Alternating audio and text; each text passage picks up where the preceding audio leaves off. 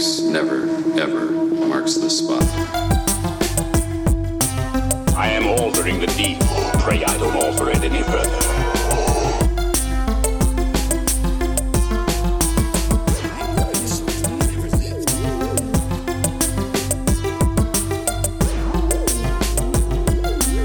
What's your favorite scary movie?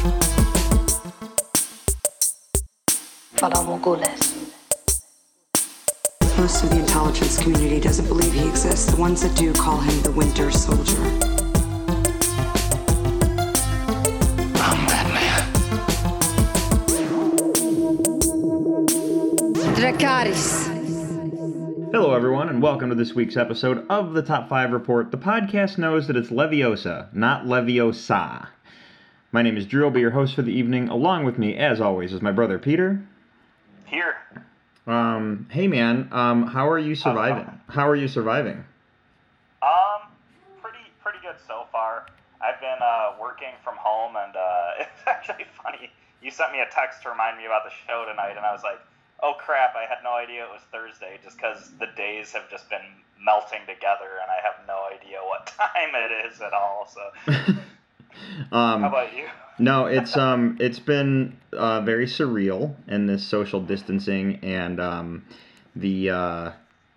it's just been bizarre. And people, I think, like I said, my day job, I'm part of fire and rescue, so I'm a first responder, and my day job has caused some of the calls we get now are like getting weird.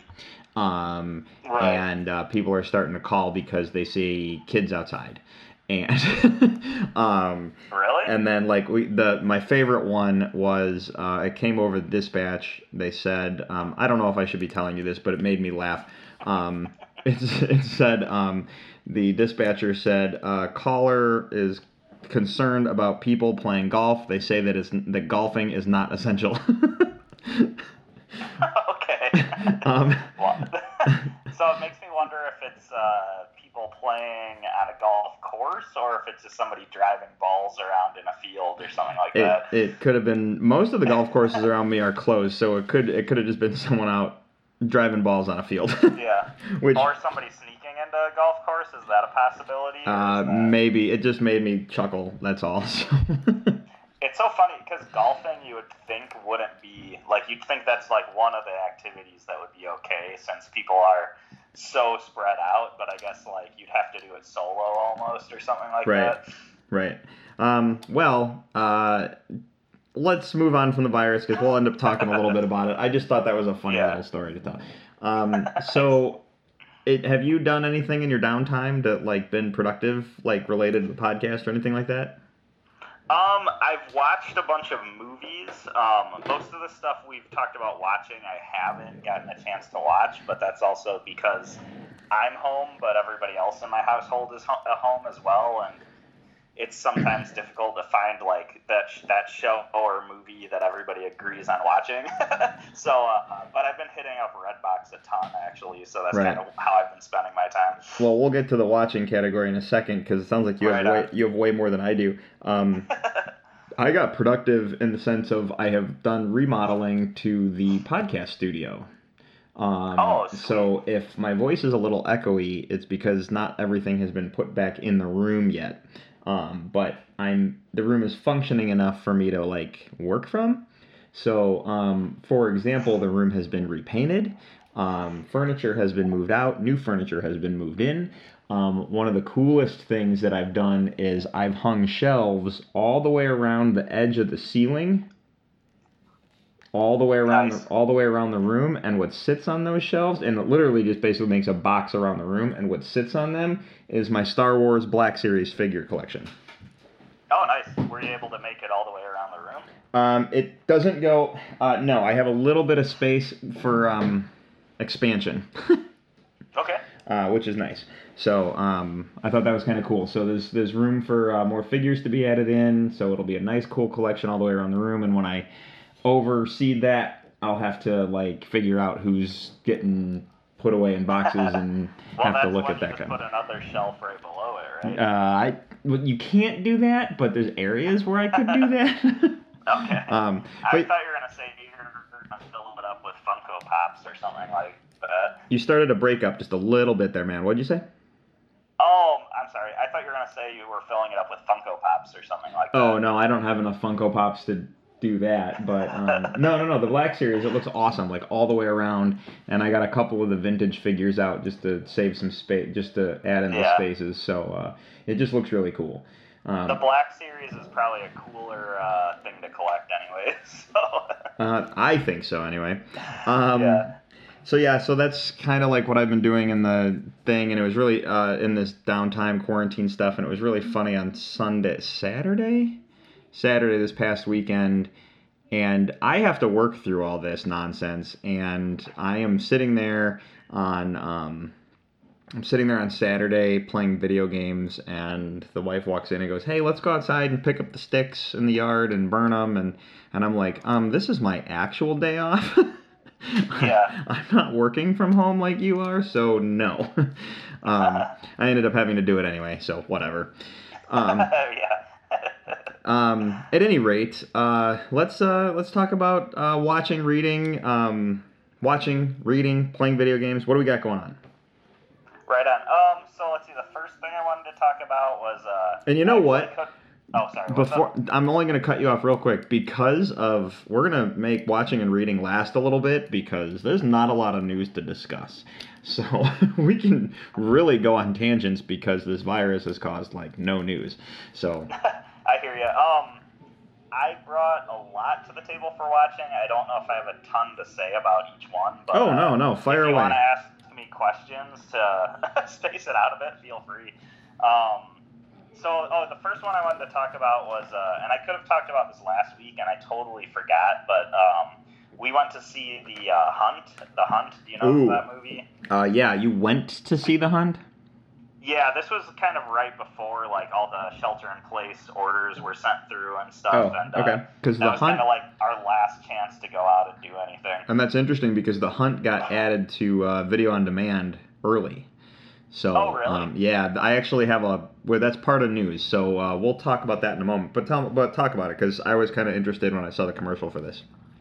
Yeah, I thought this was a cool movie. It's I feel like it's kind of being marketed as a horror movie, and I don't know if it is. It's really a lot closer to The Most Dangerous Game, I guess, or kind of like a action thriller sort of thing, but this movie I thought was really fun, and my favorite part about it is it's really hyped as like this super political movie, but it's really not in the way. And when I say that, it's not really political because it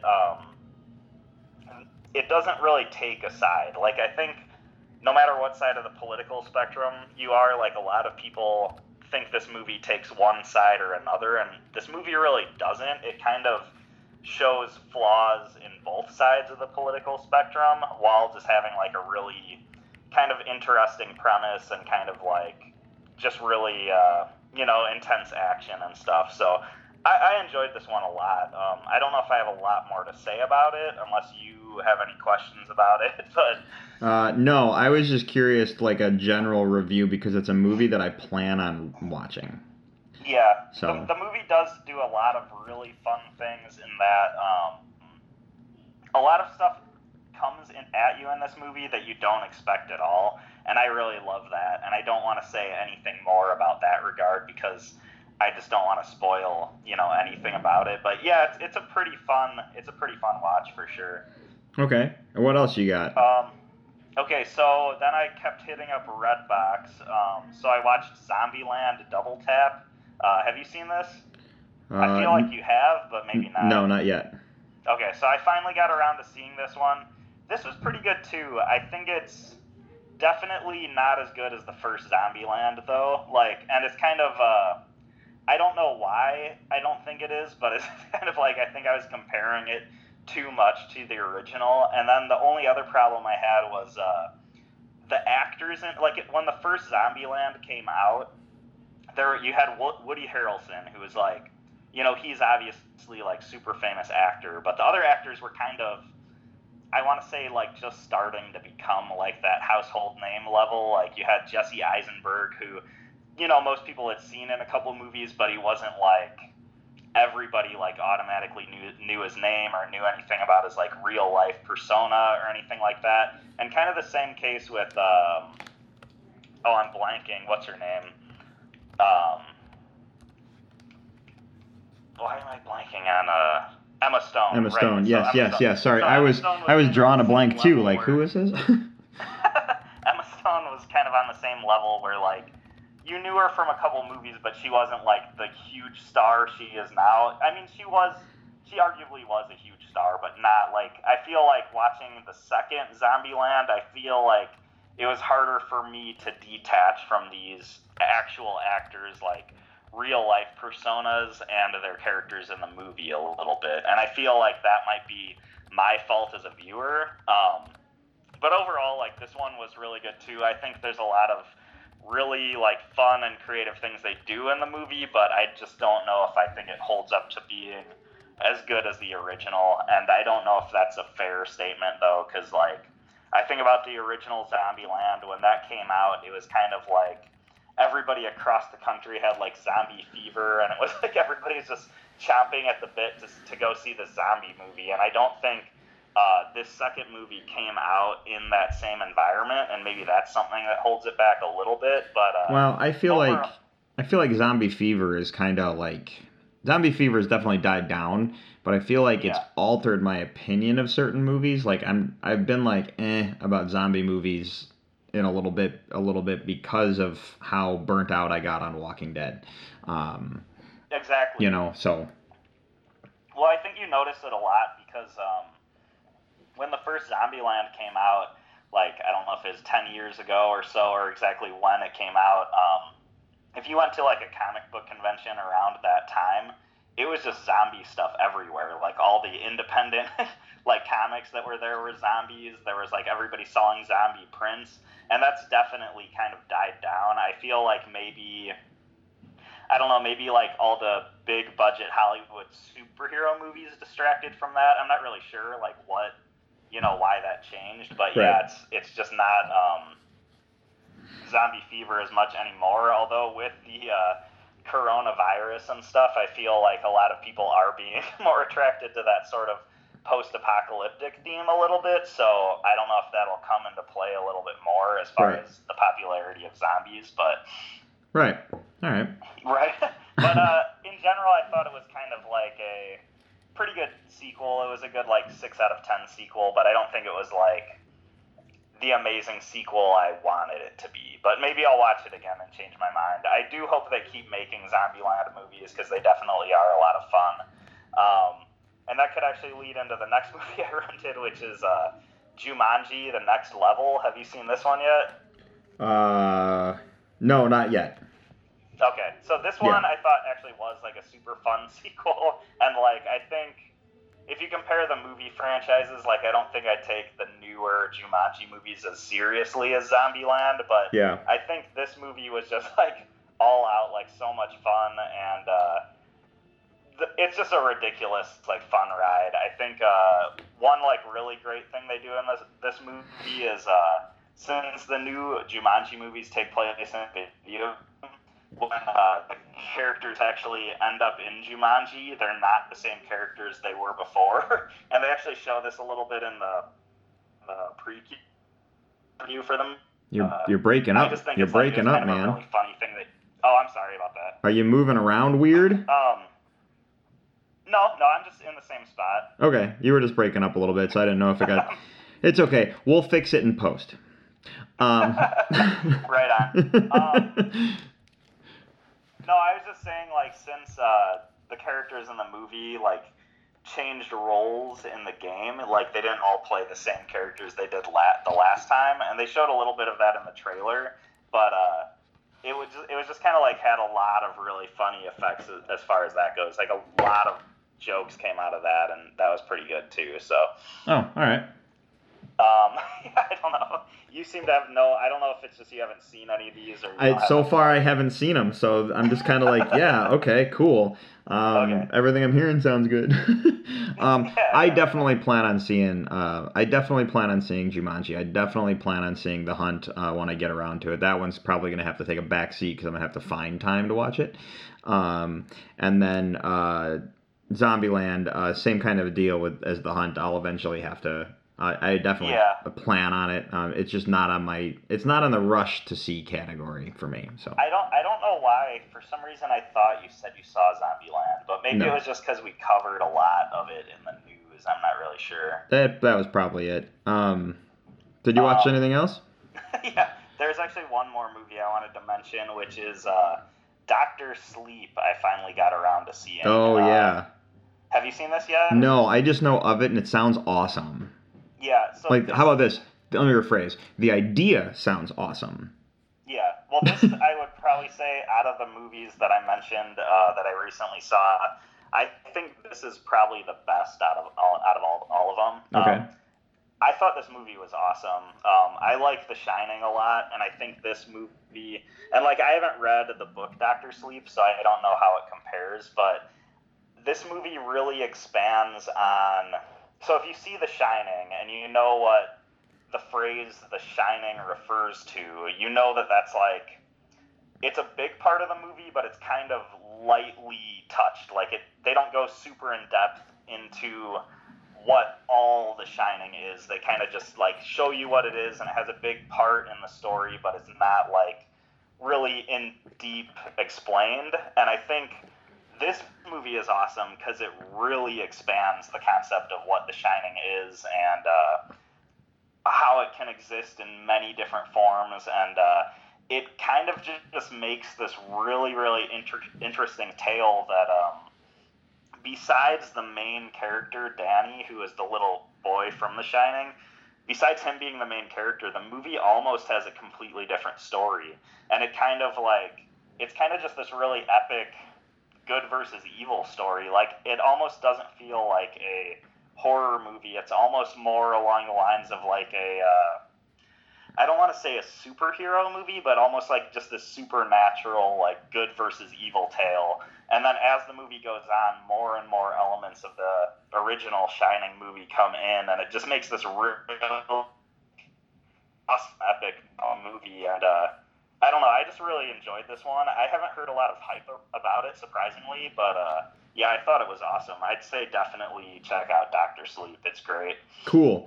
All right, I'm going to take a quick pause to apologize to the audience because Skype is being really weird. Am I breaking up more? It's weird. It's like it's Skype. It's not like everything's like really clear, and you'll get to the end of a sentence and it'll make a weird like, and then and then you'll be able to hear you again. It's the weirdest thing. So I feel like everybody across the country is probably using Skype in like massive amounts right now. So yeah, maybe that has to do with it.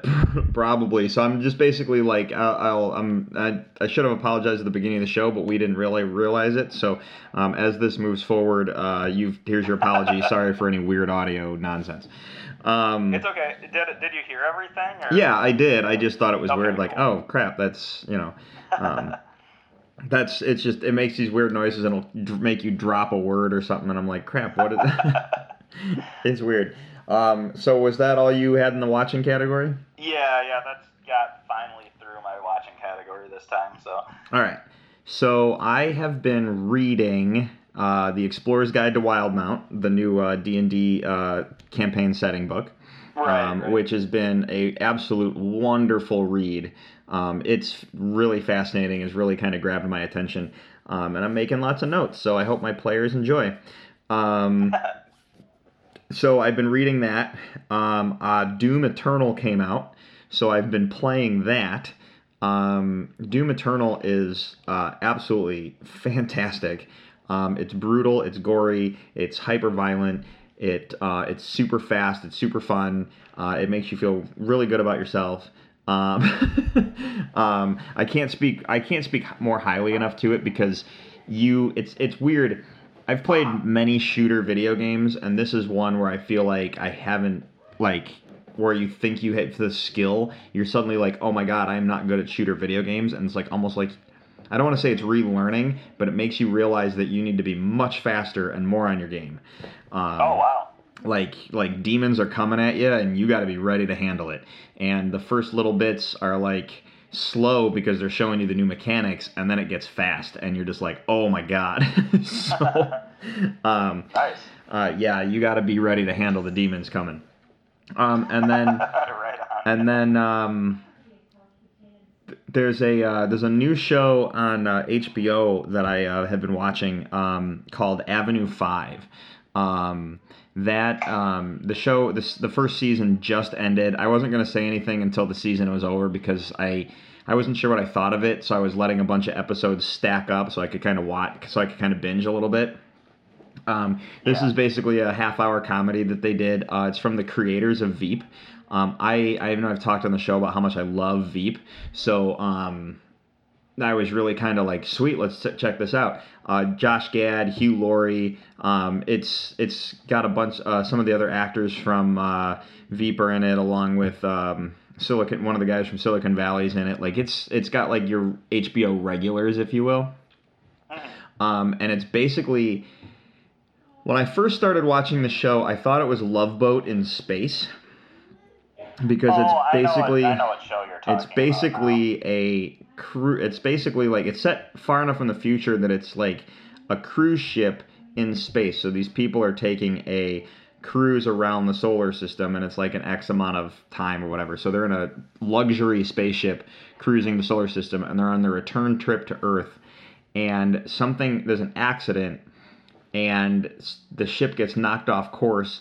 And they have a extended period of time now on the ship. So it's like a 3-year window, so they're not going to be stuck on the ship for like an extra 3 years. So everyone's panicking. They're worried about So it basically went from Love Boat kind of feel to like Love Boat space cruise kind of feel to a tragedy in space. But at the end of the day, it's a comedy.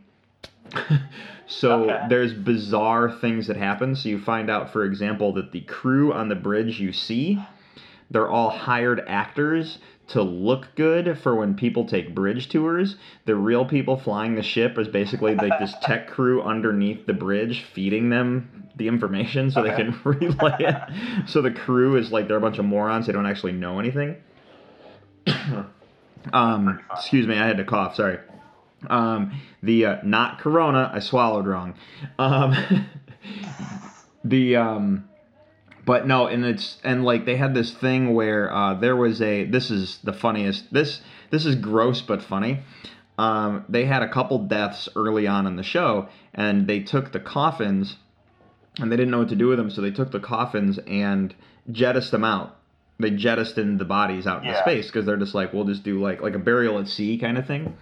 So they jettisoned the body, but the ship has its own gravitational pull. So the coffins went out, caught in the ship's gravity, and now orbit the ship. So you'll have these people dining in like the big grand ballroom dining hall or whatever, and you'll see a coffin float by the window. Nice. And let's just say that's not the only thing that gets stuck orbiting the ship. And hilarity ensues from there.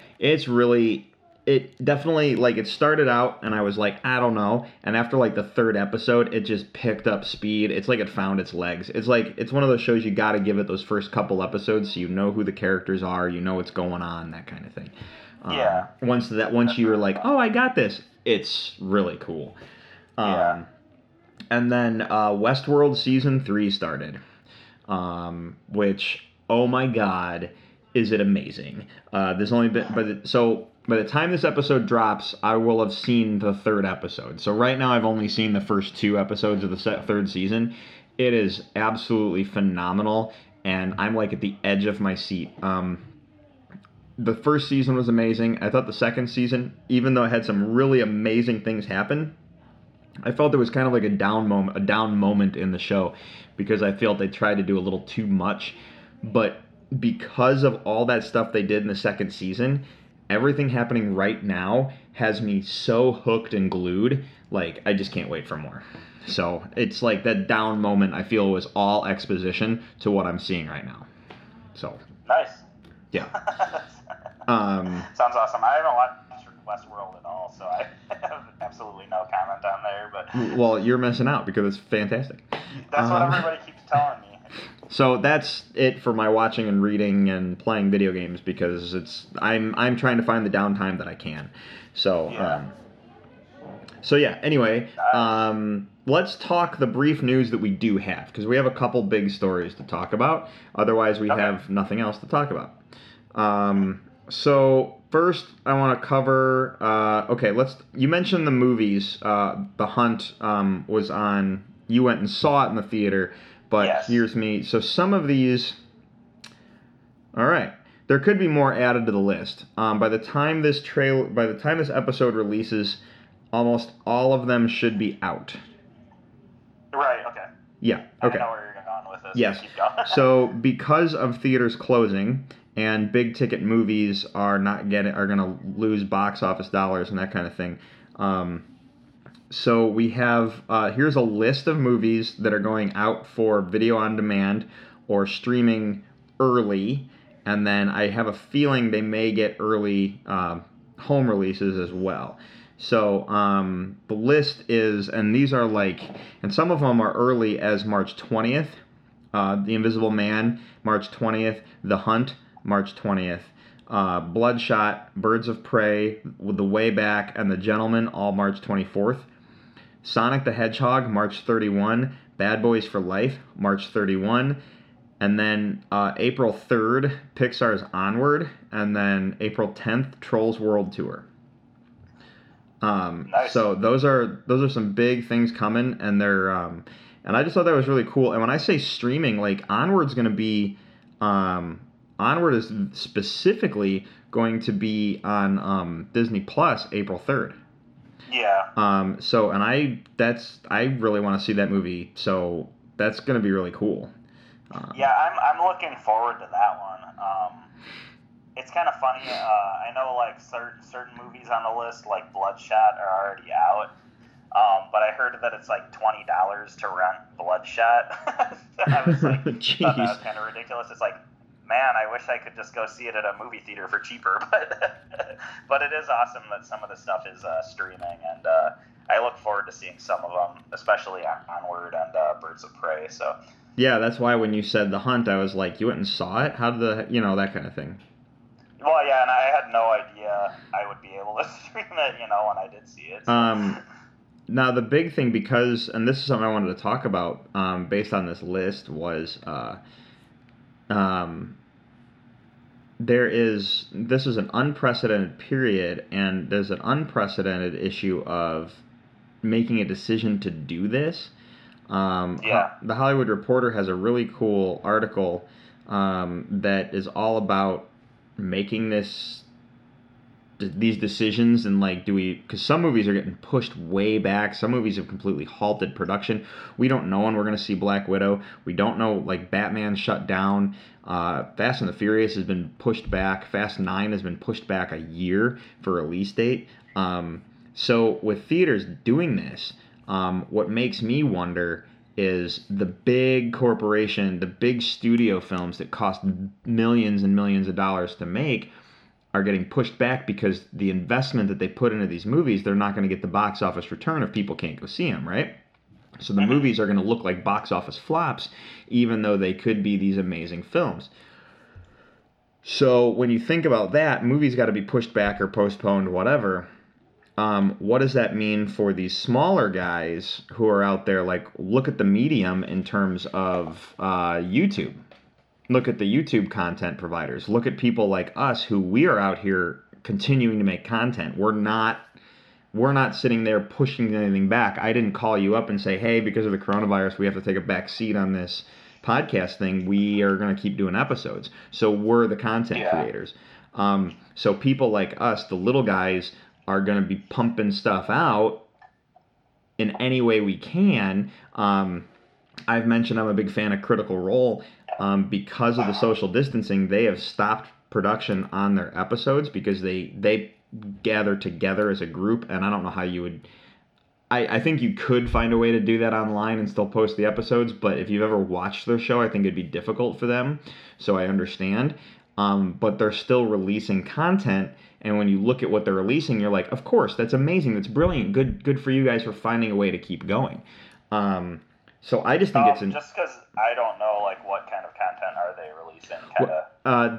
They had a pre-recorded episode they released, and then they had Matt Mercer did this week he did a interview with him and one other person from the crew because he lives with that person. So he was like, let's do an interview, like I'll just get in front of the camera, we'll talk about the Explorer's Guide to Wildemount and that kind of thing. So it's more informational, but they're still releasing content. You see what I'm saying? Like they still found a way to do it. Yeah, I figured it would be something like that, more roundtable discussion oriented. But right. Just curious. What's cool about that though is that you're getting content. What I'm curious about is how these big studios are going to pick up the pieces once theaters start allowing people back in. I read an article that China reopened their movie theaters, and they're not running new movies. They're running old stuff. Like they're running like Avatar, and they're running like The Matrix, and they're running old stuff just to get people to come back into the theater because people are scared to go. So they're just trying to open the doors and get people working. They haven't released anything new. So I'm just curious how these studios are going to recover. And I know people are looking at the economic side of things in general, like small business is going to recover. I mean, this is a weird hit for everybody. But we talk movies, we talk video games, we talk books and comic books. So I'm curious how that's going to change in terms of our entertainment. So yeah. I mean, you said like a ton there. I know. I kind of went on a tear. I'm sorry. No, it's all good. It's like really interesting points that I didn't necessarily think so much about, and that's just because like I realized like this whole time I've been thinking more about like, you know, like you said, the small business owners and stuff, and you don't think about like just the movie industry in general. How is it going to be changed? I think there has been for some time this thing going on where YouTubers and podcasts and just like online personalities in general have been like kind of slowly getting more and more popular, while you know, there's still the big movie studios, but like a lot of big budget movies from like back in the day, like I don't know how to phrase this, like there's certain kinds of like, so you have like your huge like event films, you have your like Marvel movies and Star Wars and stuff, but there's all these like middle of the road movies, like your romantic comedies and just like your, you know, comedies in general and maybe lower budget action movies. And a lot of those aren't getting made at the same frequency as they used to, like back in the 90s and stuff, because people have so much entertainment at their fingertips that they're not necessarily paying to go see the like huge budget event films, if that makes sense. And I think there's been like this sort of dichotomy going on for a long time where these content creators on the internet are becoming more and more popular while certain kinds of movies are becoming less and less popular. And it's kind of what you were commenting on is like, yeah, all these movie studios shut down, but there's still all these online creators who are still putting stuff out. And I think there's been the beginnings of that, I think, was already going on, where there's all these online creators who are getting more and more important, for lack of a better term, as far as like their effect on pop culture in general. Right.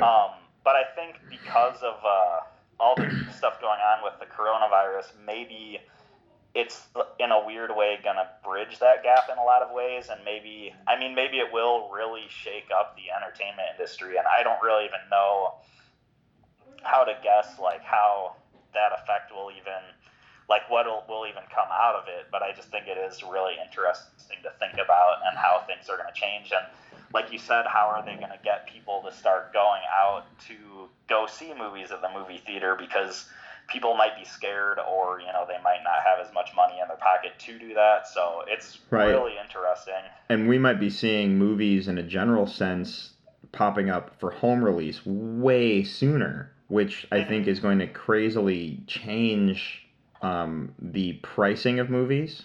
Prices might go down in terms of ticket sales at theaters. Prices for home releases may go up because they're trying to, because, you know, if I want to own the movie, I might have to pay a little bit more just because they're trying to recoup expenses. I have no idea.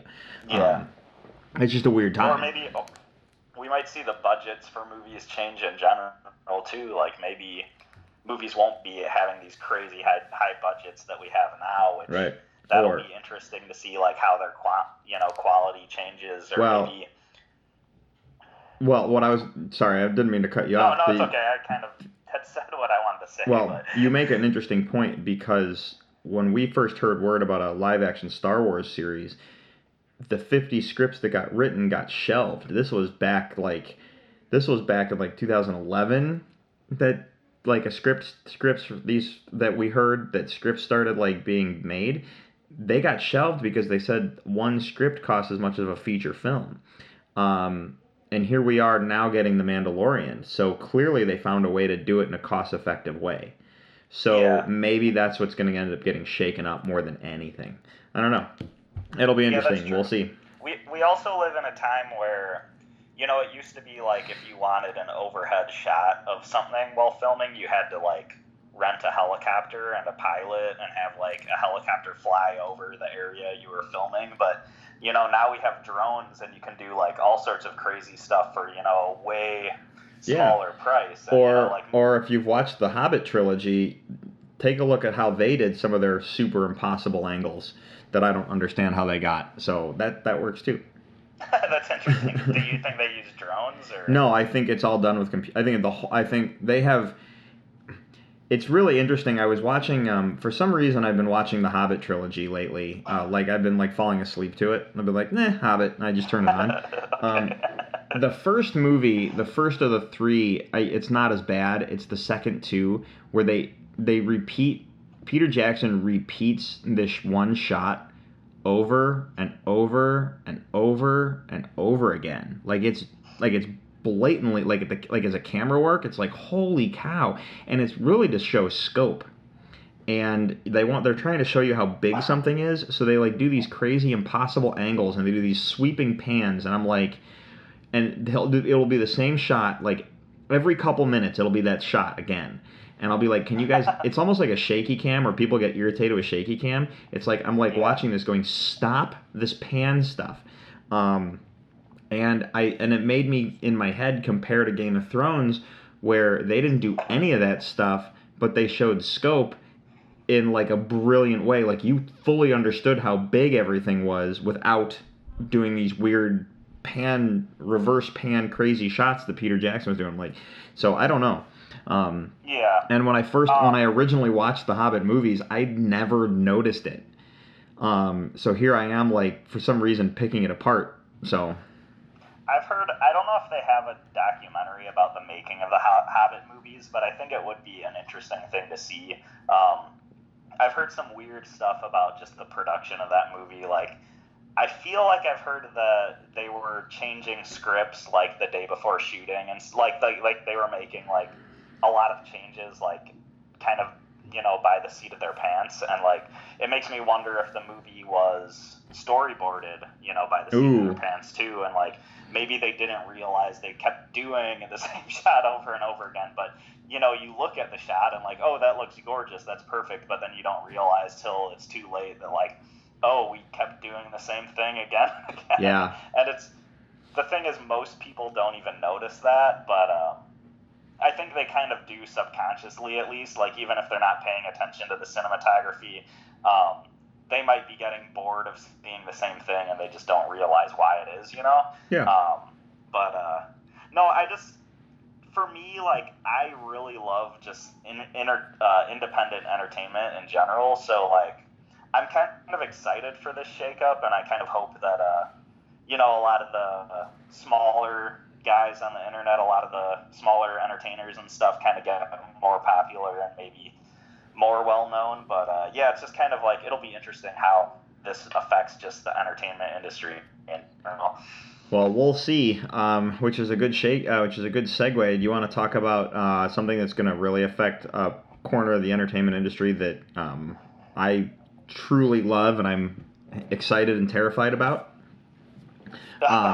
Sure. Did you see the casting news for The Mandalorian Season 2? I believe I know where you're going with this. Okay. Oh, so maybe you don't. So apparently, so here's what's interesting is so many people are saying it's a confirmed thing, but I haven't seen Lucasfilm say, hey, it is. So, I mean, unless I missed it, but apparently Rosario Dawson has been officially cast as Ahsoka Tano in Mandalorian Season 2. Yeah, I did hear this. I also thought she was in talks or rumored. I didn't know it was official. I saw rumored, confirmed, but I didn't really see Lucasfilm stating confirmed. Okay. Lucasfilm, and I've learned that if it doesn't come from the horse's mouth when it comes to Star Wars, it's sometimes not true, so you can't jump on that. But the way it all played out from her being like the fan campaign on Twitter saying she needs to play this character, that kind of stuff, it's fine. If she got cast, it's fine. This is my frustration, is that I like Rosario Dawson a lot, so anything I say here has nothing against her. My problem is I don't understand why Ashley Eckstein, who voices Ahsoka Tano and has been voicing Ahsoka Tano since probably 2013, there's no reason why she can't play. No, not 2013. She's been voicing the character since 2005, maybe. Because they had to hire the actors, and because the movie came out in 2000, because the Clone Wars movie came out in 2008, so they had to start voice recording like early. Yeah. So, well, I knew the show came out definitely before 2013, right? Like I want to say 2009, 2010. Well, the movie came out in 2008. The show followed right after. So she's been voicing it since then. But she's been the voice of Ahsoka Tano. She's been the poster person for not only Ahsoka, but her universe, the Clone Wars, Lucas. She's been one of the poster people for Lucasfilm. I don't understand why she can't play Ahsoka physically in the live-action version. I really don't. And I understand that, for example, Ewan McGregor, Hayden Christensen did not voice the animated roles. Okay, they brought in voice actors to voice the animated roles. Same thing with Samuel Jackson. He did the voice for the film, but he didn't do the voice of Mace Windu for the animation for the rest of the show. They brought in someone else. It's very rare that stuff happens. My problem is this is the one character I feel would be the exception, and that's because Ahsoka, and this is a spoiler if you haven't seen Star Wars Episode 9, but Ahsoka has a line of dialogue in Episode 9. And because it's Ashley's voice, it almost irritates me that it wouldn't be her physically in The Mandalorian. Right. So there's that aspect. There's also the aspect that Rosario could be playing her physically, and they could dub Ashley's voice over. But when you look at how old Ashley Eckstein is in comparison to how old Ahsoka could be at this point in the Star Wars chronology and that timeline, Ashley should be playing Ahsoka. Period. That is my thing. It's her character. She should be playing it. End of discussion. I wouldn't give it to anyone else. I would, unless we find out later that Ashley was like, they approached me and I didn't want to. That is different. You know what I mean? So I don't know. I don't know what your thoughts are. I like Rosario Dawson. I'm okay with the casting. I'm not thrilled because I just want it to be Ashley. So. Right.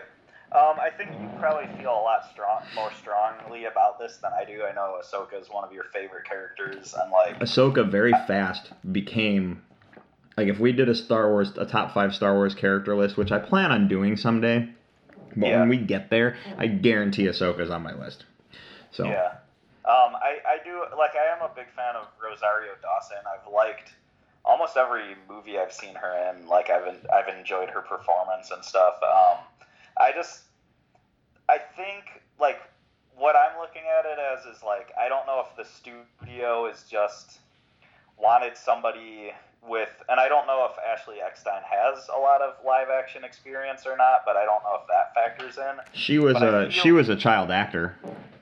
Okay, but so. I feel like the bigger issue is probably just that they want somebody with a little bit more star power, and just, like, they want to put somebody in that role that is going to get people to watch the show, I guess. And I agree with that point. I just feel when it comes to that character and the fact that Ashley Eckstein, because of her company, her universe, she herself has become a household name. And I don't think that star power is a factor in with this specific instance. Any other time, I would agree with you. Just this specific instance. So, like, the thing is, I completely agree with you. Like, I think okay.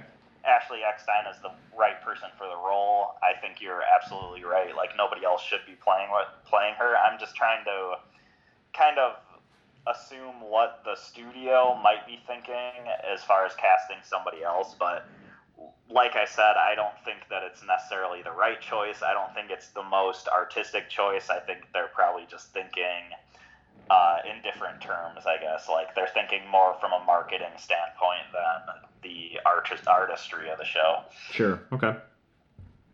But, yeah. Yeah, all right.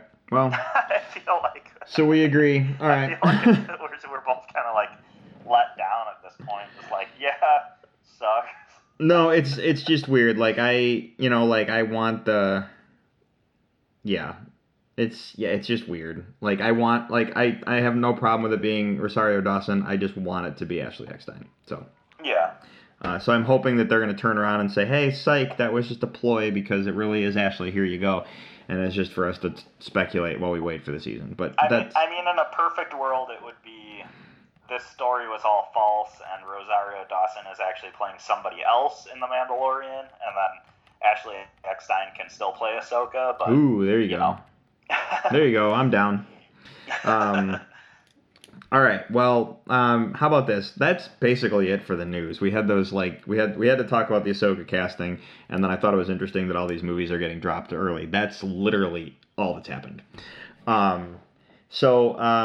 Let's. You ready to talk about the list, man?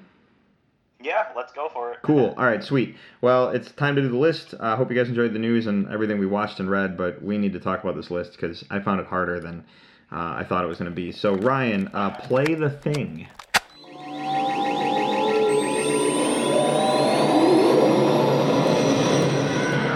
And now for the top 5. And we're back. Okay, Peter, this was your pick. I found it a little harder than I thought. And I tried, and one of them I feel like I don't know if I can count it as if I should count it as an honorable mention or not, but you'll understand when I get to it. I'm going to let you explain the list real quick, and we'll go from there. Yeah, well, we're all cooped up right now. We're all kind of forced to be home, and I just thought it would be fun to talk about, like, our top 5 favorite or most desired, like, nerdy travel destinations. Something to look forward to someday when we're not, forced to shelter in place and we can go travel the world and see some of our, favorite nerdy locations, and whether that be... Oh, what were you saying? Well, no, and I was going to say, and you were talking about how this is a real-world destination. So I can't pick King's Landing from Game of Thrones. Right, but you could pick where that was filmed. Right, I know. I was kind of thinking like it'd be better to think of in real-world terms, but... my whole list has been done real-world terms, so... Okay, awesome. Yeah, anyway. But yeah, that's about it. I found this list kind of hard too, but it's also like a lot of the ones that I want to see I kind of already knew. And then I also have like a lot of travel destinations that just aren't that nerdy. So it's just like, oh man, I can't include that one. So, right. But yeah, that's pretty much it. Well, before we actually talk about the lists themselves, one thing I wanted to point out is what made me really interested in this is there's this thing going on in the world right now called, maybe not now because we're all like stuck in our houses, but it's called film archaeology. And we're not digging up artifacts from film, but people, what they're trying to do is they're either trying to get their hands on screen-used props, so like through auctions, that kind of stuff, or simply traveling to shooting locations and documenting that they were there. Or like, hey, there's that one scene in Indiana Jones and it was shot in this part of Death Valley. Let's go find it. So they'll like go out and they'll find that specific location in the desert where they shot the tank chase scene. And they will, be like, hey, I'm here. Took a photo and like side-by-side photos of like them with this shot from the movie. Like, see, this really is the location. Or, there's an Instagram feed. that I've been I follow. I'm drawing a blank on the name, and my phone's being weird right now, so I'm not going to look it up. But they do these things where they post a photo of the street or the building or whatever's in the shot, and then there's a hand holding a photo of the actor in front of it, like running or like the action sequence or whatever, so you can see like that's where it was actually shot. Cool. It's kind of a cool thing. So it's like here's a picture of where they shot it, and then I'm holding up like a little photo of the thing. So it's like a hand holding the photo of like Bucky from Winter Soldier, like running at the camera, in that space, because that's where it was. So I just think it's really cool that people are like going out of their way to like visit these places. So which made doing this list kind of cool. But I have a couple on here. It makes me want to look into the film archaeology. Like, I don't know if it's a hashtag or what it is, but it sounds like pretty neat. And then like as you're talking about it, I was kind of trying to like rattle off like things that I could do easily that are in film archaeology. And the only thing I could think of is like I live like decently close to where Groundhog's Day was filmed, so I could drive up there one day. Oh yeah, well, take some pictures or something. Like the Man of Steel was shot in our hometown. Exactly. So you and I have both been to technically Smallville, and that's film archaeology right there. So I mean, Man of Steel should have been the first one I thought of, but it's just like when you grow up like where they filmed the movie, like on the same streets, you don't necessarily think of like, oh, a movie was filmed here, like first and foremost, even though like, Man of Steel is one of my favorite movies. Like, it's hard for it to compete in like my memory against like, oh, this is where I grew up as a child sort of thing. So right. If I that hear you. makes sense. No, I hear you. Yeah, all right, dude. So I guess it was your list, so I have to go first, don't I? Do you have honorable mentions, by the way? I have one. Do you? I have two, so I mean I could go first. You always have honorable mentions. All right, give me one of yours just so it evens it out in the end. So. Okay, so the first one I picked was just the redwoods of Northern California, like where they filmed Endor, basically, or the Forest Moon of Endor, I should say. But I could not put that on my list because I've been there. Oh, really? Okay, so I haven't been there, and that was just something like, ever since I was a kid, like, just those massive trees captured my imagination, and then also just the whole Star Wars connection, like, I always wanted to go to it, so. Yeah, I had to take a work trip out to San Francisco, and I remembered being in San Francisco, and they knew, the guys I worked with, they were like, let's go out and have, like, a beer or something, and so we went out, and they know I'm a big Star Wars fan, so they're like, hey, and, like, we went, and they're like, you're standing in Endor, right? I'm like, what? Like, so, and then they drove me, we couldn't get close, but they drove me past where you would turn to go to Lucas Skywalker Ranch, so I got to see the road sign. That's awesome. That's about as close. You just gotta tuck and roll, and then try to break in. Yeah. All right, so my first honorable mention, so I have a couple on here that are nerdy for different reasons than just like, hey, this movie was shot here. No, I was pretty broad with my nerdiness too, so. Well, this one, so the first one I have on here is 343 Studios, 343 Guilty Spark Studios. Okay. I don't know if I know what that is. No, it's the company, it's where they make the Halo video games. Cool.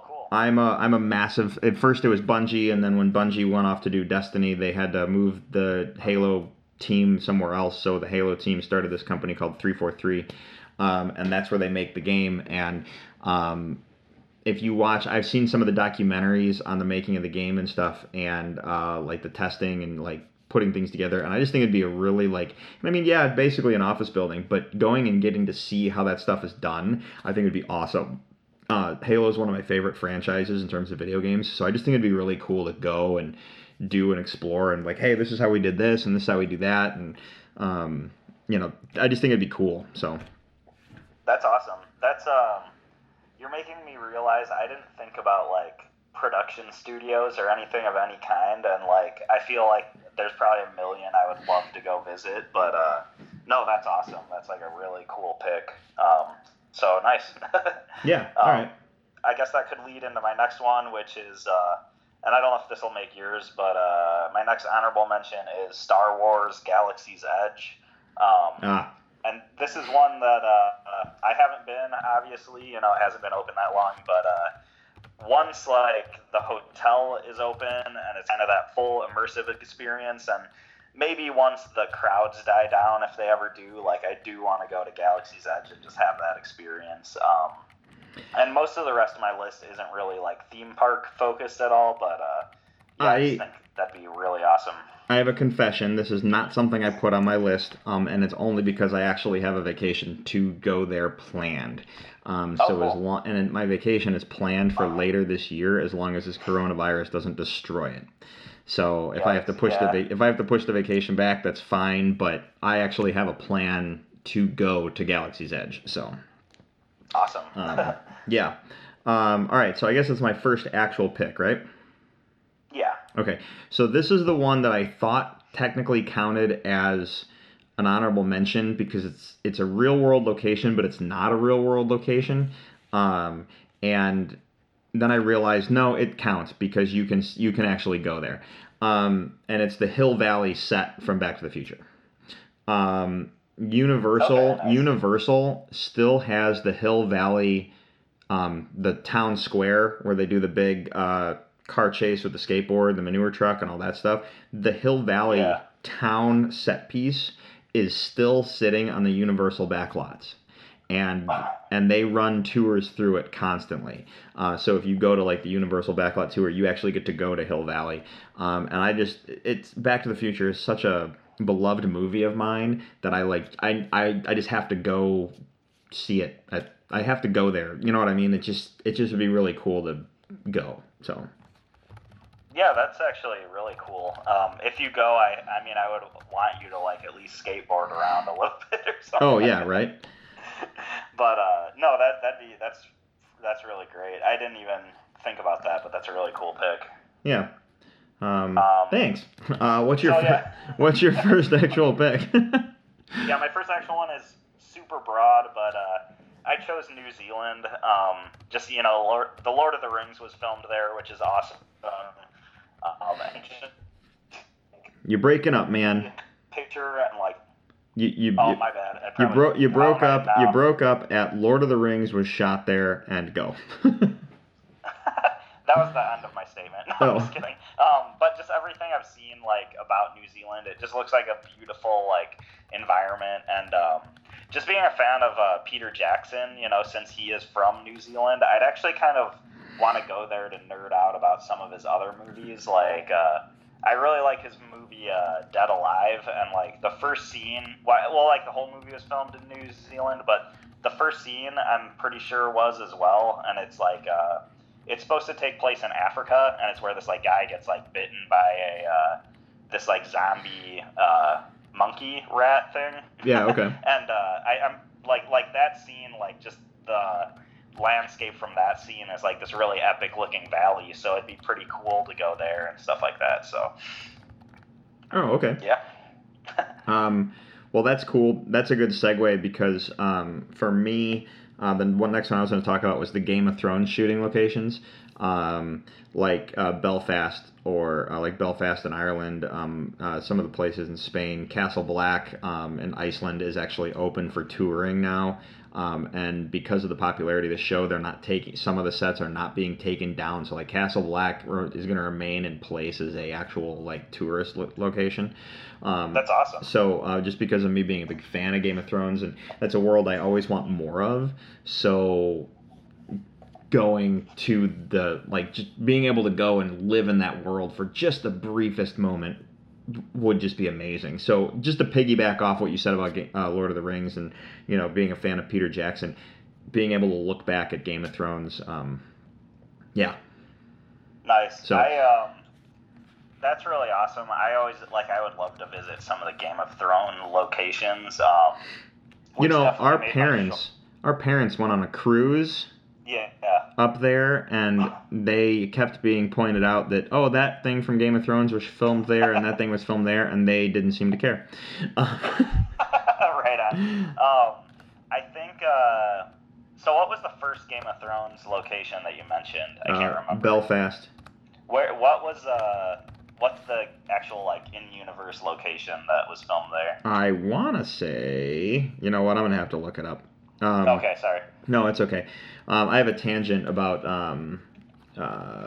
what was... Because I was just going to say, like, I remember seeing... I think it was... I don't know if it was in the behind-the-scenes documentary they did at the end of Season 8, or if it was just a behind-the-scenes little, like, clip at the end of one of the Game of Thrones episodes. But I did see that King's Landing is, like, a real city. Like, it's, like, the rooftops and stuff is, like, a real place. And then they also, like, rebuilt, like, streets and stuff to use for certain scenes. But I always thought that would be a really cool place to visit. Yeah. I'm just trying to figure out... It's Northern Ireland. I'm just trying to figure out... Because I know it's... I have a feeling it's... I want to say it's King's Landing. Oh, really? I think it's a lot of the King's Landing stuff. Nice. Yeah, a lot of the castle stuff was filmed there. That's awesome. I was gonna say earlier, like, Game of Thrones, like, just in general, like, those locations were on my short list, and I was kind of gonna try to shoehorn some of them in. You'll see that. Yeah, a lot of the landscape scenes, a lot of the forest stuff was filmed there. Any, like, coastal scenes, like when, the ship's coming into the coasts, that kind of stuff. Winterfell is in Belfast. Oh, awesome. Yeah, so just to kind of...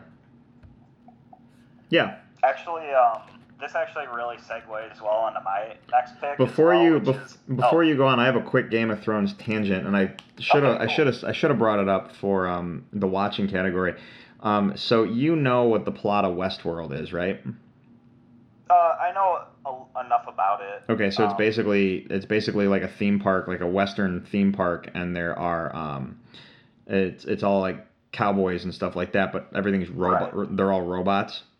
Yeah. So you see a lot of in the show. There's like half of the show is in the park, and then like half the show is behind the scenes. So you see the techs like working on the robots, and like they're like a robot will die in like the story of the park, and then they'll have to bring it back and recommission it and send it back out in the park as a different character or something like that, or like put the character. So it's basically Cabin in the Woods.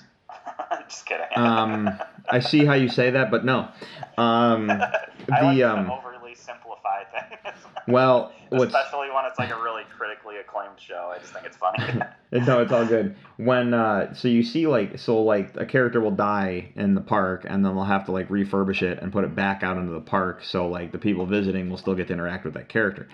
So because of that, you see all these robots and everything, right? Well, you find out there's more than just the cowboy park. It's not just Westworld. There's a Japanese park, and there's a African hunting park, and like a safari park, I guess you could say, and all these different things. And you find out that there's a war world, which is basically Nazi Germany. So you could like go and be a spy in Nazi Germany, or like that kind of thing, because they're all theme parks. But there's one in the most recent episode, you found out that there was a medieval times park, and I was like, oh, that's awesome. That'd be the one I'd want to go. Well, there's a shot where one of the characters is walking through like the behind the scenes, and they pass two techs working on something in one of the offices, and the two techs are David Benioff and D.B. Weiss, the showrunners of Game of Thrones. And I was like, funny. That's a really cool head nod. And then when the character continues walking, and the camera pans past the room, and you see that David Benioff and D.B. Weiss are working on Drogon. Nice. I was gonna ask, and I was hoping it was one of the dragons. And it was a quick and if you don't know what they look like in real life, you never would have noticed. Otherwise, you would have just seen two techs working on a dragon. Right. But if you know Game of Thrones, it's very clear that it's David Benioff and D.B. Weiss, and it's very clear that it's Drogon. I just thought it was awesome. I think I've seen interviews with them, and I don't know what they look like in real life. Like, from what I remember, they don't look super distinctive, so I think that's kind of funny that you mentioned that. Right. Yeah, that's a really cool little moment. Anyway, what's your next pick? Yeah. Oh, no, I was saying that kind of actually segues into my next one pretty well, because I picked the Skellig Islands in Ireland, which is where they filmed Ahch-To in the Star Wars sequel trilogy. Skellig Michael. Oh, is that the full name? That's the full name of the island. Yeah. Oh, okay. So I see. So it's Michael. Well, in general, I just thought those that whole island chain looked really awesome. But yeah, that specific one obviously is the one that I've seen the most of from the movie. But I just think it looks beautiful, and the ruins on it and everything, and I don't know if they constructed those ruins for Star Wars. I would assume that a lot of them were already there, and I just think it's a really beautiful environment. Ireland is a country I definitely want to visit someday as well. And since a lot of Game of Thrones locations are in Ireland as well, maybe I could shoehorn some of those in as well. So yeah, sweet. There you go. Just do the big tour, and you'll probably get to go right past Skellig Michael, and then they'll point out all the shooting locations for you. Exactly. All right, well, my next pick, I got some more Star Wars to talk about, so I'm kind of glad you're pointing out a couple Star Wars stuff. I was worried that my whole list was going to be Star Wars, but it's not. My next pick is DC Comics. Just the studio? Just the studio. Okay. I want to sit and I want to talk with the writers and the artists, and I just want to hang out with them for a day and just pick their brains and see the actual library that they have. There's some cool, every now and then you'll get to see a behind the scenes documentary, and you'll have Jeff Johns, and he'll be sitting in a room, and you'll just see bookshelves surrounding him, and they're full of comics, and you're just dude, I want to go look. And just the idea of what DC Comics is as a studio or a company, I would love to just go, and that's not something that you get to really do. So just to immerse yourself deeper, because now they have their TV division and they have their animation division and all that stuff. Let's go and check this place out. So DC Comics would be my nerd pick on that one. So. That's awesome. And I know you said earlier I never thought about studios. Yeah, because this is another one where I'm oh, that's so good, and I wish I was thinking in that mindset. But no, that's really awesome, and I actually do love looking at whenever there's an interview with a creator or a somebody who runs a comic book company or something like that. And it's a video interview, and you can see the bookshelf behind them. I do the same thing. I'm always scanning the bookshelf and oh, cool, I've heard of that book, or oh, I've read that, and it's always just really cool to nerd out about those little details. I remember, related specifically to DC, I remember watching an interview online with Jim Lee once, and he was in his office or whatever at DC Comics, and he had bookshelves behind him.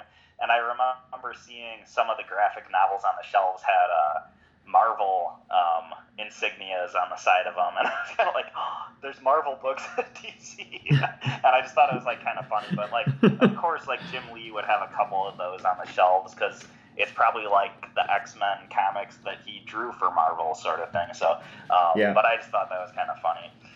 Yeah. All right. So your next pick is, I don't care that we're kind of going over, but who cares?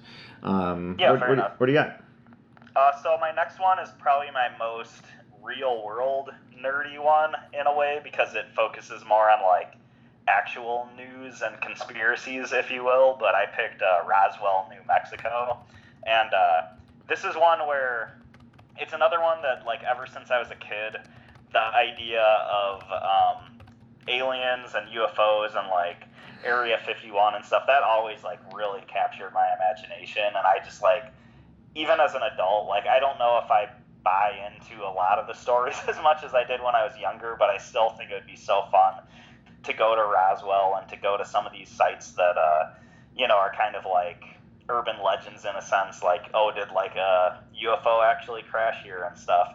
And I know a lot of the sort of restaurants and gift shops and stuff in the area are all themed around the whole alien invasion sort of motif, and I think that would just be something that I would nerd out about as well. So yeah, no, I would love to go to Area 51, or as close as I could get to it, and say that I've been there. You know what I mean? Yeah. I've been. So You didn't try to get into the raid that went on? Yeah, the like when Twitter stormed Roswell. Yeah. No, I did not. Did you ever see the pictures of the people who actually went to try to raid Area 51? No. Okay, Wait, so no, I saw a couple. I thought they were fake. Oh, they might have been fake. I thought they were real because I saw a group of only like 50 people who were like, holding up protest signs and stuff. And I just thought it was really funny that like this huge online movement ended up being reduced to like such a small group of people. So right. Yeah, no, it's so I've like going to Area 51, like I said, just going there and getting as close as you can and take a picture next to that road sign, like, you can't go any farther or something like that would be really cool. Like, I've been to Stephen King's house, like, not inside, just I stood in front of it and took a picture of myself. You know what I mean? Like, hey, I'm in Stephen King's house. But I've never been inside, but that's as close as I've gotten. It's cool. Yeah. So, yeah, all right, I guess this is my next pick, right? You're right. All right, so here's my Star Wars shooting location that I want to go to, and that would be the Lars Moisture Farm in Tunisia. I thought about Skellig Michael like you did, but the thing about this shooting location is this is where it all began. Right. This is where Luke's from. This is where Anakin's from. This is where like everything boils down to Tatooine being like. I mean, Tatooine's the planet that is farthest from, as Luke Skywalker so eloquently put it, but it really is the center of the galaxy when you look at Star Wars as a whole. And the Lars Moisture Farm was buried under sandstorms, and they dug it out because they needed it when they were shooting the prequels, and then a bunch of people went out to Tunisia. It's not the best time to travel, and I'm not talking corona-wise, just things going on in the world. It's not the best time to travel out there. But people went out to Tunisia and refurbished everything, so it's now an actual tourist attraction, and people can go. So the Lars Moisture Farm is there, and it is what it is, and you can go. And the idea of being able to stand where Luke did when he looked off into the sunset, that scene when he's looking off into the sunset in Episode 4, like just longing for the adventure, that's a scene of someone wanting more. That's a scene of someone looking off into their life and knowing that there's more than just this, and I want to be a part of what's out there, and I'm ready to go, and I'm tired of being held back. And we've all experienced that in our lives, and we all know what that feels like. So that scene when Luke is looking off into the twin suns when they're setting over the horizon, I get chills every time that scene comes on, and it's probably because of the John Williams music, but it's a thing that I know what that feels like, and I've been there. Like, my life has gotten to that moment, and I've moved past it, but I've been there.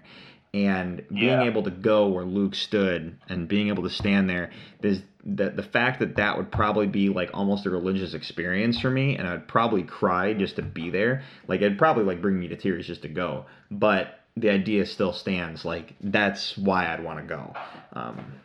So, yeah. I mean, there's not much I can say that could like. I know. I kind of add to what you just said, but that's a perfect place. Yeah, that's where it all began, and that's, if I had to pick any Star Wars shooting location to go to, as much as I'd want to go to Hoth or I'd want to go to Endor, all that stuff, that's the location that I'd want to go to. So. Yeah. I mean, I did think about this when I was making my list, and I think I didn't pick Tunisia because I was like, well, do I really want to visit a desert? But then listening to your description, I'm kind of like, well, yeah, I'm sold. I want to go there. But, right. No, I mean, I would love to see that moisture farm, and it's cool that it's been refurbished. I feel like I heard a long time ago that there was like homeless people living in there or something like that. There probably was when they started the process of refurbishing everything, because they basically had to clean it all out and then redo a couple things, and so some of it's not this hyper original everything because they had to kind of fix it. But it's still physically standing and there and everything. So yeah, I mean that is a really neat pick, and I would love to have that experience too that you were describing. And You are right. Like that one shot of Luke staring into the sunset is like such a something about it. It's like one of the most sentimental shots like in Star Wars, and it's just like I don't know. It's crazy. Like you say Star Wars, and it's like one of the first 5 like images I think of is just Luke like staring into the sunset like that, and it's just like, yeah, I don't know what it is, but yeah, that shot really sticks with you. Yeah. All right, man. Not to dwell on that because we could be on that for like the next hour if we really wanted to. What's your next pick? Because we gotta. Now we're starting to run a little long, so. my next one's super broad, but I'm gonna do my best to make it specific. So I picked Japan, and there's like a million reasons, like nerdy reasons, why you'd want to go to Japan. I almost picked the continent, but go ahead. Okay, interesting. So, but yeah, like if you ask like specific city, like I'd probably go to Tokyo just because that's where like so much is going on, and there's so many like toy shops and just cool areas I would want to explore. But the real reason I picked Japan is because, as a lot of the listeners probably already know, like I really am a fan of the craft of comic books, and Japan's like a comic industry or manga, whatever you want to call it, is so integrated with like their daily life that I find that like super inspiring. And they have like a long history of just being like comic books being like extremely popular. Like I think it's like over 40% of their total book sales is just comics, and it's one of those things where it's just something so integrated into the culture, and it's like everywhere. Like when you go there, it's just kind of like everywhere. Like it's really easy to find comics of all sorts of all kinds of like, whether it's like super underground stuff or super mainstream, and I just like really kind of want to experience that firsthand. If I could go at any time, I would love to attend like one of their big comic book shows. But yeah, that's kind of taking like such a huge, broad country and like kind of trying to make it specific and time effective. That's kind of like my biggest reason for this pick. So right on. All right. Well, so for my last pick of the night, because we're rolling down to those last two, one for each of us. For me, it's Skywalker Ranch. Okay. And this is the, I know I mentioned a couple studios, but this comes down to the same thing with Star Wars for me, being like Lars Moisture Farm. This would be, Skywalker Ranch is where it was all put together. And I know that like filmmakers go to like do editing their stuff, and I'm not talking just Star Wars is made there. Like Iron Man 1 was mixed there. They did all the sound mixing there, and they did all the computer mixing there. Skywalker Ranch was built not just for Star Wars, but for filmmakers in general to come and work. And it's very off the beaten path. Like from what I understand, like once you're on property, it still takes another 15 minutes. Like you get through the front gate and it still takes like 15 minutes to get to the main house. Where just to where you would stay, because you would stay on property while you're working on your movies, and it's basically for filmmakers to work privately. So the people who've walked those halls, the people who've sat in those chairs, the idea of who could be there when you're visiting yourself, the work that gets done there, it's not just sacred ground for Star Wars, it's sacred ground for the film industry. And because I'm so into movies and stuff like that, this would be, again, it would be like a religious experience. It would be one of those places where like, you know, like you have to, you'd have to make the Mecca one day and go just to experience it. Even if it was just like, you get to go and you're basically going to get to like set foot on the grounds and then you got to leave. I would take that chance to do it.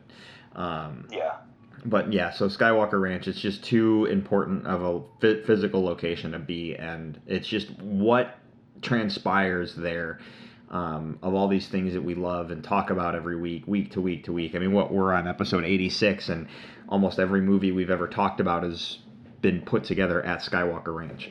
So, yeah. Right. I thought you were going to go the route of like, I don't know if we have not mentioned Star Wars in one episode. But, no, like I'm just like almost every movie we've ever talked about, like you can watch the credits and you watch the credits alone of almost any movie, and at the bottom of when you get to the tail end of the movie, you'll always see a special thanks to Skywalker Sound, or sound done at Skywalker Ranch, or visual effects, Lucasfilm, like almost every movie at this point is done that way. obviously there's people who've made their own like film, their own special effects companies. Like a lot of people give a lot of credit to James Cameron for doing the special effects for Avatar.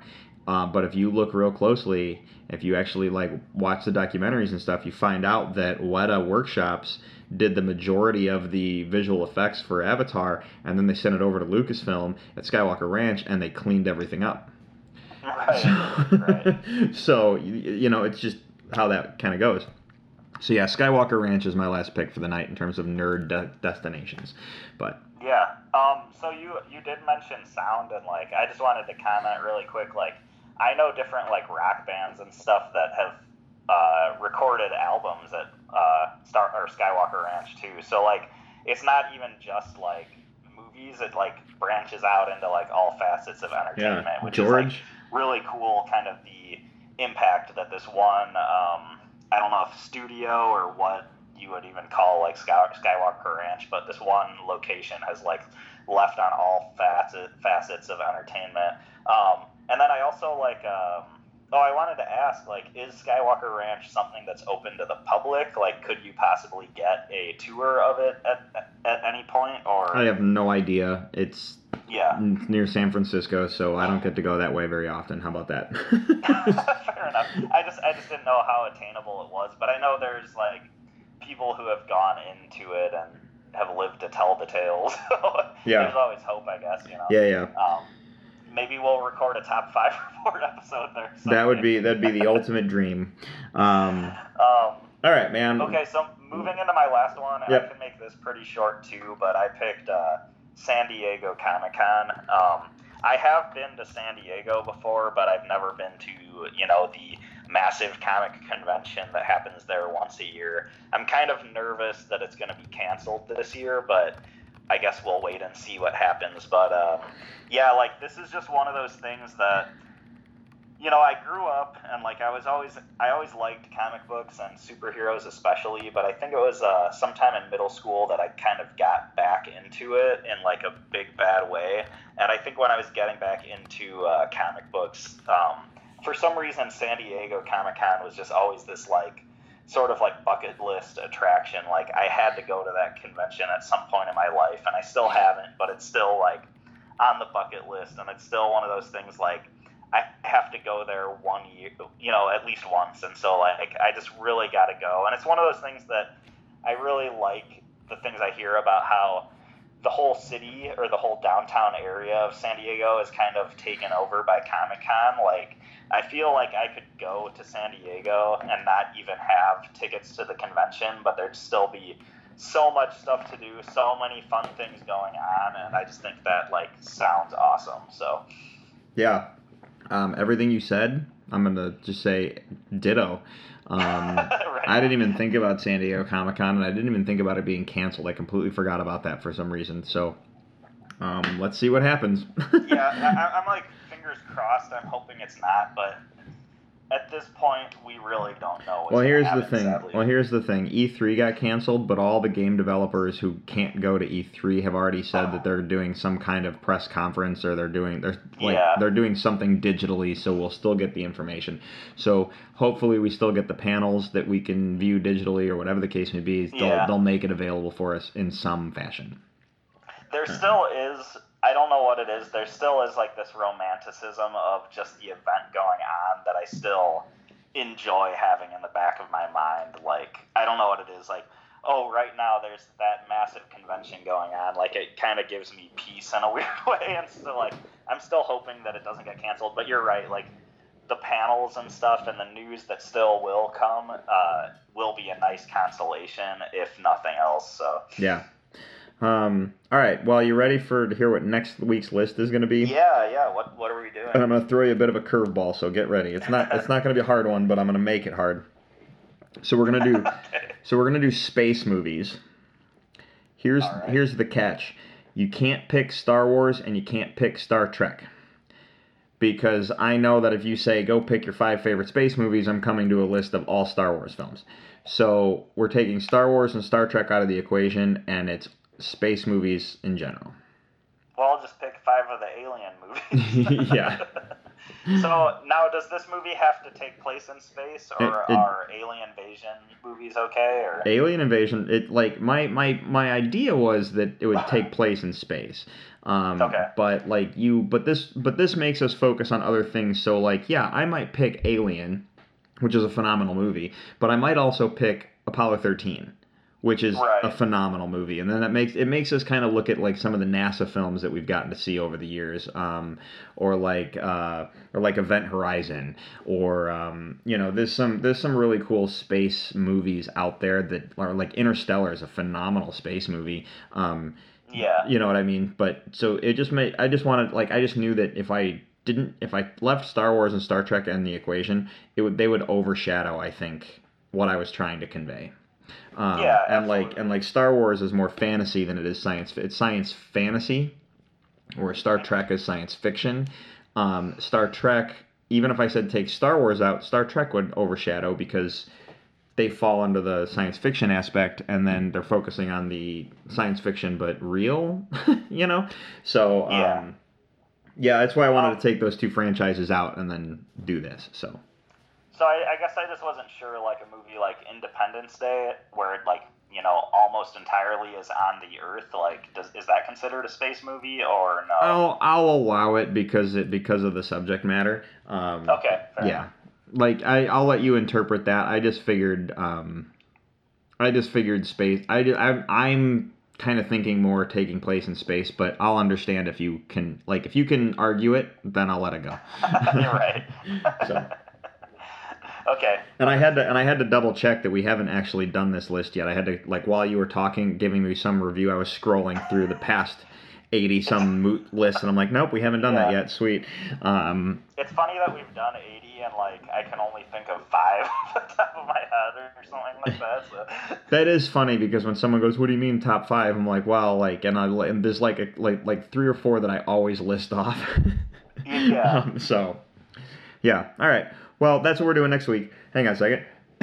Clear my throat real quick. Sorry for that cough. Again, not corona. I swallowed weird. All right. So with that being said, we got another one in the can. You ready to end this for the night? Sounds good. All right, man. So if you would, please check out our website, top5report.com. There you'll find links to all of our social media, Twitter and Facebook, along with a link to our email, top5report@gmail.com. That way you can interact with the show. You can hit us up on the email or hit us up on our social media. We are on Stitcher, Google Play, iHeartRadio, Apple Podcasts. You can subscribe to us there, and if you do, you won't miss a single episode. You can also leave us a review. We love the 5 stars, but we understand criticism because it helps us get better, and it makes the words we say feel important. You can follow me personally on Twitter and Instagram at Drew3927. Peter? Yeah, you can follow me on Twitter at NinjaPierre, and that's where I will be spreading the word that I'm pretty sure I saw Togruta working at movies. That's awesome. That's like a deep enough cut that someone's gonna go, what? But that's really funny.